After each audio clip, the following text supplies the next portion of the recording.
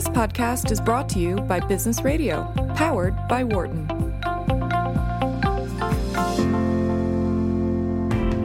I'm Carl Ulrich, Vice Dean of Entrepreneurship and Innovation at the Wharton School, and this is Launchpad, where I talk to successful entrepreneurs about the secrets to launching and growing their startups. I'm very happy to welcome to the show my next guest, Jack Coco, who's CEO and founder of AlphaSense. Jack, thanks so much for joining us. Thanks for having me. All right, first things first, I want to point our listeners to your website. It's alpha-sense.com, alpha-sense.com. Jack, give us the elevator pitch for AlphaSense. Sure. Well, our product, which is also called AlphaSense, is an intelligence search engine for knowledge workers in corporations and financial firms. And we're doing the business information what Google did for the internet. We're organizing it and making it really fast and easy to find the information you need as a business professional. And this whole idea for this, and even the idea about there being a big problem to solve, came when I was in my first job out of college as an analyst at one of the big Wall Street banks, where we had all the information services available to us, and even a library to request information from, and it was still incredibly hard to find information. We had to print it out in big stacks of paper on our desks, and you were just going through information days and nights and weekends, and still fearing that you're missing something critical that's putting a $1 billion deal at risk in some way. And that really stuck with me. And a few years later, back at Wharton, doing my MBA together with my co-founder, we were again doing a project very similar to my analyst days, and saw that this problem still was there, that it was still incredibly hard to find information. It was very manual. All these search technologies and other machine learning, AI, other technologies that had come about for many consumer applications. You had consumer sort of web search engines and other things making things incredibly easy to find information on the web, but none of this really applied in the business world for finding business information. So we decided that we had to go and fix this and apply those new technologies together with cloud computing that really enabled building something much, much better. And that's what we've built today. And currently, people that are using us are working at many different firms, financial firms like hedge funds, mutual funds, investment banks, and also hundreds of corporations where people in corporate intelligence roles, from investor relations to corporate strategy to competitive intelligence and M&A, are doing the same kind of research much more efficiently by using AlphaSense. Yeah. First, I have to note an aside, which is it's your Wharton grad 08. That's right. And from our EMBA program, is that correct? That's correct. Yeah, it's Wharton grad 08 night. I had my previous guest, I think, was in our full-time program for Wharton grad 08. So welcome back. Great to have you join us. Walk me through maybe walk our listeners through a description of the user experience. So tell me I'm an analyst. I'm involved in some kind of M&A transaction, and I'm interested in some information on a company. If I were to type the company name into Google, I have a sense of what I would get back. Tell me how I interact with AlphaSense and what form the information comes back as. So, you would run your searches for information very similarly to what happens on Google or similar web search engine, but what comes back is information that's kind of relevant for a business use case. We've aggregated content that is relevant from thousands of sources that is relevant for a financial analyst or a business analyst. And then what the technology does is it understands financial language, business language.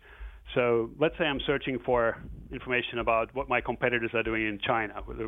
Looking for comments about capital expenditures in China by let's say 15 companies or any number of companies, and rather than just getting results about CapEx in China and that's it, the exact keywords that I typed in. I'll get results about building a new factory in Shenzhen, a new distribution center in Beijing, and all these other types of expressions that really talk about the same concept. And that's really the kind of thing that we saw that had to be done differently in search. If you type in a business term into Google, you'll probably get 10 pages of results on that exact term. But what we do is actually treat the synonyms just like your keyword. You don't have to think about what words a company executive might be using in talking about the concept you're searching for. Our system understands that automatically and brings back all the results. So you don't have to worry about what you might be missing and whether you're using the right term. And human language has a lot of variation. So we've really worked hard to capture all that variation, both by leveraging AI and natural language processing, and then human intelligence on top of that to create a clean experience.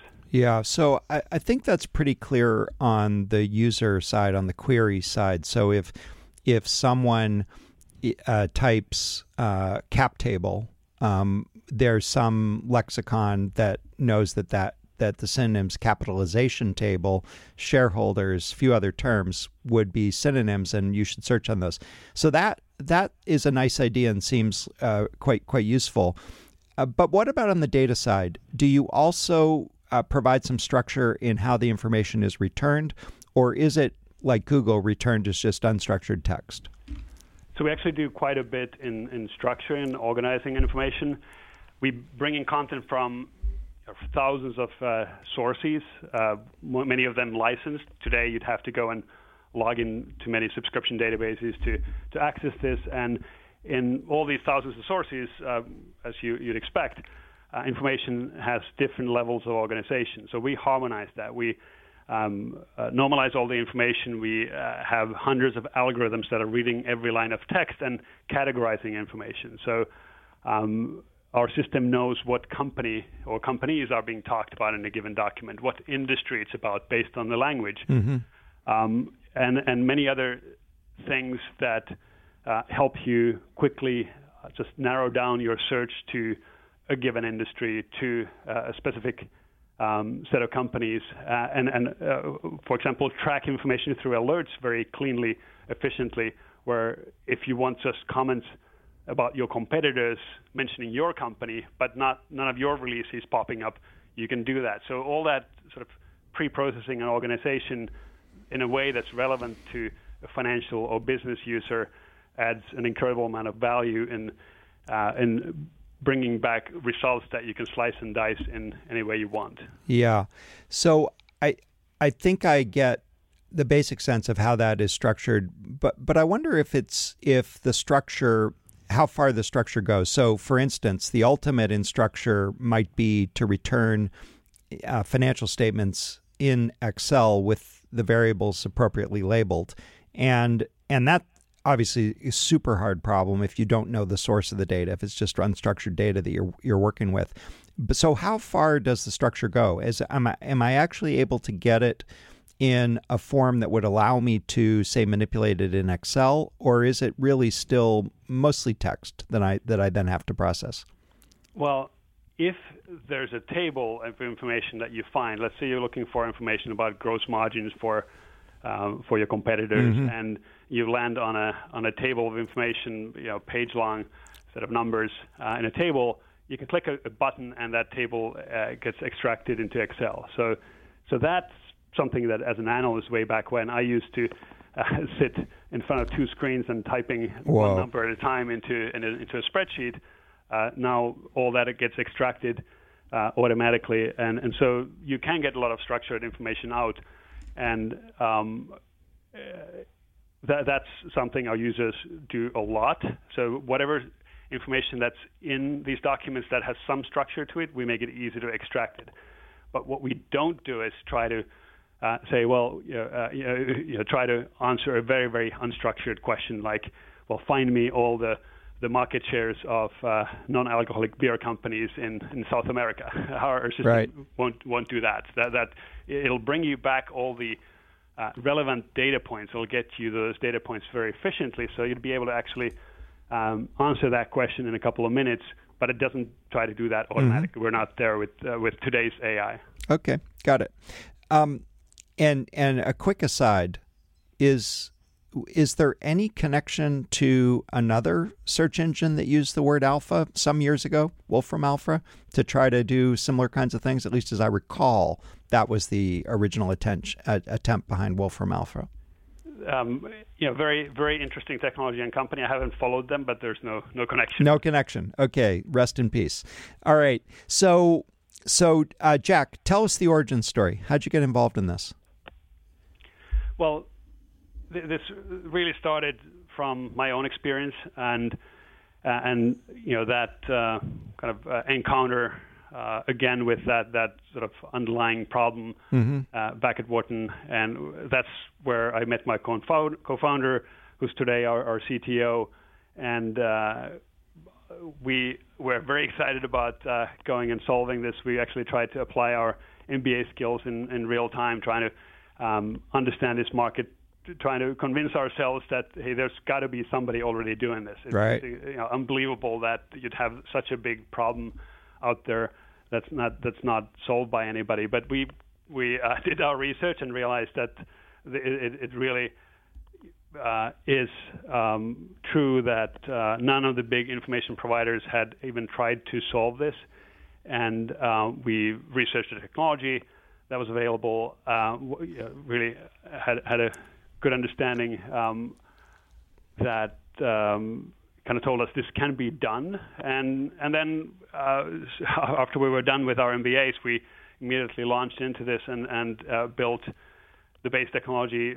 That took quite some time, a couple of years, and then we were at a point where we had a prototype that we could go and show to a few customers. Initially, hedge funds. They were very eager to get their hands on this, so we focused on that as our first segment, and got great feedback, improved the product, iterated quickly, and got it to the market. And today we have hundreds of hedge funds and other investment firms using the product. So that was a great place to get started, and then we just started to expand from our first market segment to, I don't know, half a dozen today.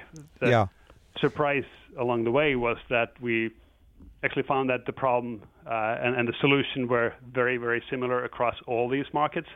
So we didn't really have to build a different product to go to help a corporate strategy professional compared to, let's say, an investment banker, private equity person, or an investment analyst. Jack, so take us back to the moment.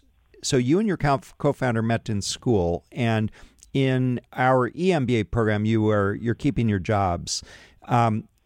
One of the things that I was thinking about is this is not the kind of idea that you can just describe to someone or show them a PowerPoint. It sort of feels like I got to see what it does for me to know whether this thing is useful to me. And yet, building this thing is really hard technically. So how far along did you have to push the technology before you could really get the first meaningful feedback? And how'd you go about that?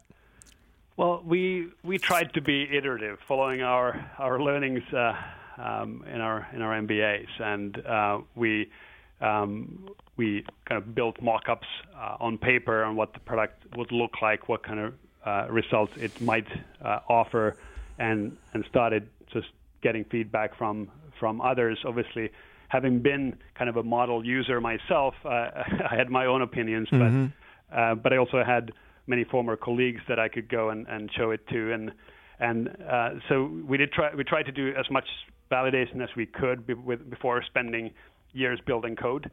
But ultimately, we were convinced enough that we said, okay, we're going to just dive into this and build it iteratively.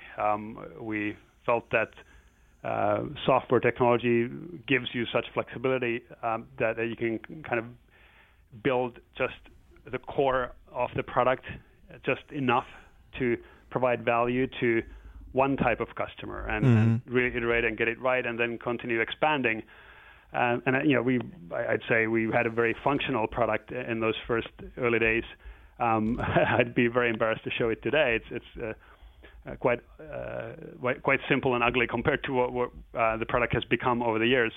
But we certainly tried to follow that mantra of trying to be very iterative and building just what kind of the early adopters in the market would need, and then expanding it from there. And then I think we've gotten well beyond that sort of first early adopter segment, and we're starting to get quite broad adoption in our market. So I think that approach has worked in our experience. Yeah, and let me just rephrase it and underscore it, because I think it's a fairly generalizable principle, which says you start with a beachhead market that is a high need, high willingness to pay customer, in your case, the hedge funds, and then you build what in the term of art is called a minimum viable product. What's the minimum set of features that customer would be willing to give you money for?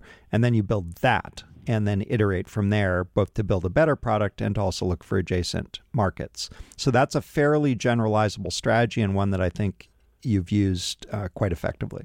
Exactly, and nowadays we try to modify that slightly, and whenever we build something new and want to go and test it, we debate whether it really needs to be minimum lovable product.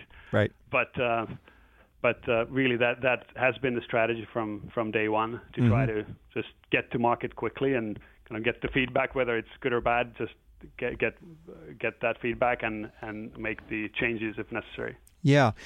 Now, are you relying on any cooperation from the sources of data? I mean, if you look at, for instance, the way Google does it, they simply crawl the web as if they were a human, a web browser.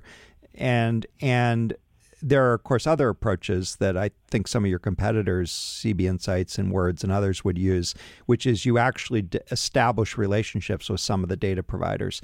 Where are you on that spectrum? So we do both, but we primarily have collected high-value licensed content. A lot of the business content that is needed for this type of work really is subscription content that costs a lot of money and isn't just out there on the open web. And typically it's fragmented across lots and lots of separate paywalled sites where you would normally have to have a subscription and log into it one by one, searching for information with whatever search capabilities each one offered. We've actually gone to many providers and struck deals with them and pulled in information with all the enrichment that might already exist there. So take broker research, for example. All the Wall Street firms' research is searchable on our platform among all the other content sets, and that research comes with tagging that analysts that are writing the research are adding information about, is this what companies are covered here, what industries it's relevant to, is this an upgrade or downgrade, is it an initiation report? Those kinds of things we pull in because we assume that human added enrichment metadata adds value and organization, but then we also apply our own AI algorithms on top of it. And our algorithms kind of do a second layer of analysis on those same kinds of things, because when you have thousands of Wall Street analysts tagging research, some are doing a great job, some are doing a poor job. So to have kind of a really normalized data set that is where you can rely on that one search engine going across all these thousands of sources, you have to have everything normalized. And so we add the algorithmic analysis and tagging on top of it to correct any human mistakes or misses. Jack, say a little bit about pricing. I suspect it's, just say a little bit about pricing. It's not always that simple, I know, with enterprise products like this, but tell us how you think about pricing and how it works. Well, our product is a SaaS platform. So clients pay a subscription fee that ranges from thousands to millions but really ultimately comes back to how many people are using it. Yeah. And that's kind of become the most convenient way to price the product and the best way to allow clients to do some scaling. Maybe only one team or department needs it first, and so that allows us to price it flexibly for that client or another client that wants to go enterprise-wide. And that's how we approach pricing. We and so think about value, obviously, that we provide, but ultimately comes down to what's the kind of what's the fee per user. Yeah, and roughly what it is. So let's say I want to sort of try it out. First employee, I'm working financial services. Roughly, what am I paying?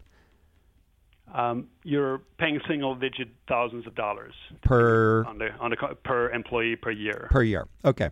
Yeah. So it's less than a Bloomberg terminal and more than a newspaper subscription, something like that. Yeah. Okay. I want to ask a question. So I went to try the product this afternoon, and the companies face this tough challenge, which is the freemium model makes a lot of sense because it gets people quickly to experience it, and you've put a little speed bump in there, so you have to register.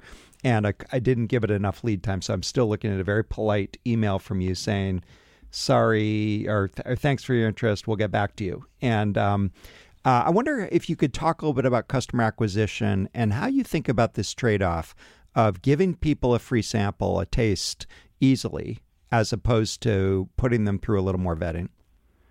So it's a very interesting question that we've spent a lot of time thinking about, and we've been tempted to think about a freemium approach in the early days, but have ultimately decided that, at least for the time being, this is the best way to do it. The product actually is very simple to learn in terms of using the functionality, but because it's the first solution of its kind, it actually takes some thinking and some assistance to think about how do you best leverage it. What kinds of things can you actually now do that you weren't able to do before? So that's where the speed bump comes in. We want to give people a hand by understanding the problems they're trying to solve right now, what kinds of projects they're working on right now, and we have our expert product specialists go and help them solve those problems and kind of handhold just a bit initially to get them going and kind of help our users figure out how do they get the most value out of it. Using the functionality will be just as easy as putting a search into Google, but the challenge is in really figuring out how do you solve the problems that you previously didn't even know could be solved. So it requires some help. So that's why we decided that we needed to put a little speed bump. The other piece of it is just down to kind of content licensing restrictions, and the only certain types of people are allowed to be given access to this content set or that content set, and we want to give the full breadth that somebody a potential user can get access to, so they can get the best experience. And then kind of comes back to it requiring a little bit of setup as opposed to just go and log into it on the web and kind of try it on your own. So I can expect a nice phone call tomorrow. I think so. Okay. You can actually tell them I'm probably not worth their time. But I'm just kidding. So Jack, maybe just another minute on acquisition, because this whole question of acquisition is pretty interesting. With a product like this, a SaaS product like this, is the bulk, where the bulk of your customers come from? Are you actually doing outbound sales efforts to the target companies, of which I'm guessing they're relatively few, so you know who they are, or are you really relying on people like me to stumble on the website and register? Well, people do stumble on the website, and there's a good amount of word of mouth going around now, but certainly that wasn't the case in the early days. And we tried to figure out, could we find other ways to have people just find us on their own. And what we realized was that when a solution for a given problem hasn't existed before, or when people didn't even know that they had this problem, when they're just so used to the old school way of doing things. It's kind of like, way back when people were using calculators and they didn't know that they needed spreadsheets until somebody actually went to shake them a bit and said, hey, spreadsheets are here, they're 1,000 times better. So in the same way, we're doing outreach and getting in front of potential clients and explaining to them what's wrong with the world today. How can we actually improve your business and make your more competitive business by providing you an information edge, and here's how we do it. And when they're not searching for that information edge because they didn't know that it is even out there, you kind of have to go and proactively reach out to them.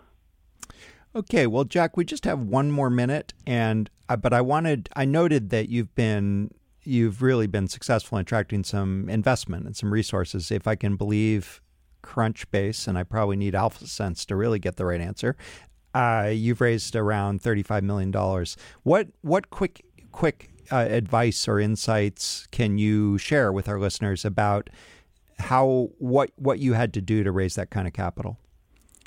Well, there are many ways to do that. What we decided to do very consciously was try to do this step by step. We took initially smaller amounts of angel funding and very quickly got some customer cash flow coming in and built a customer base, kind of proved to ourselves that we can build a sales machine around this. We can market this product efficiently, acquire customers efficiently, and really grow at a rate that we can plan and execute on. And once we had some numbers on that, we felt comfortable that, okay, now is the time to really press the gas pedal down, and the prior funding sources weren't enough, and we felt it was the right time to go and raise more serious capital to start scaling things up. And at that point, we had hundreds of customers, and it wasn't terribly hard to convince people that could be scaled with more money invested in the product and as well as sales and marketing. It could be done earlier. Certainly, you see a lot of startups raising even this kind of money much earlier in the game. But we felt that we wanted to do it at the right time, where we know that when we invest in scaling things up, we're truly ready to do it. We didn't want to do it prematurely and burn a lot of capital and realize that our product wasn't even ready for this, or the market wasn't ready.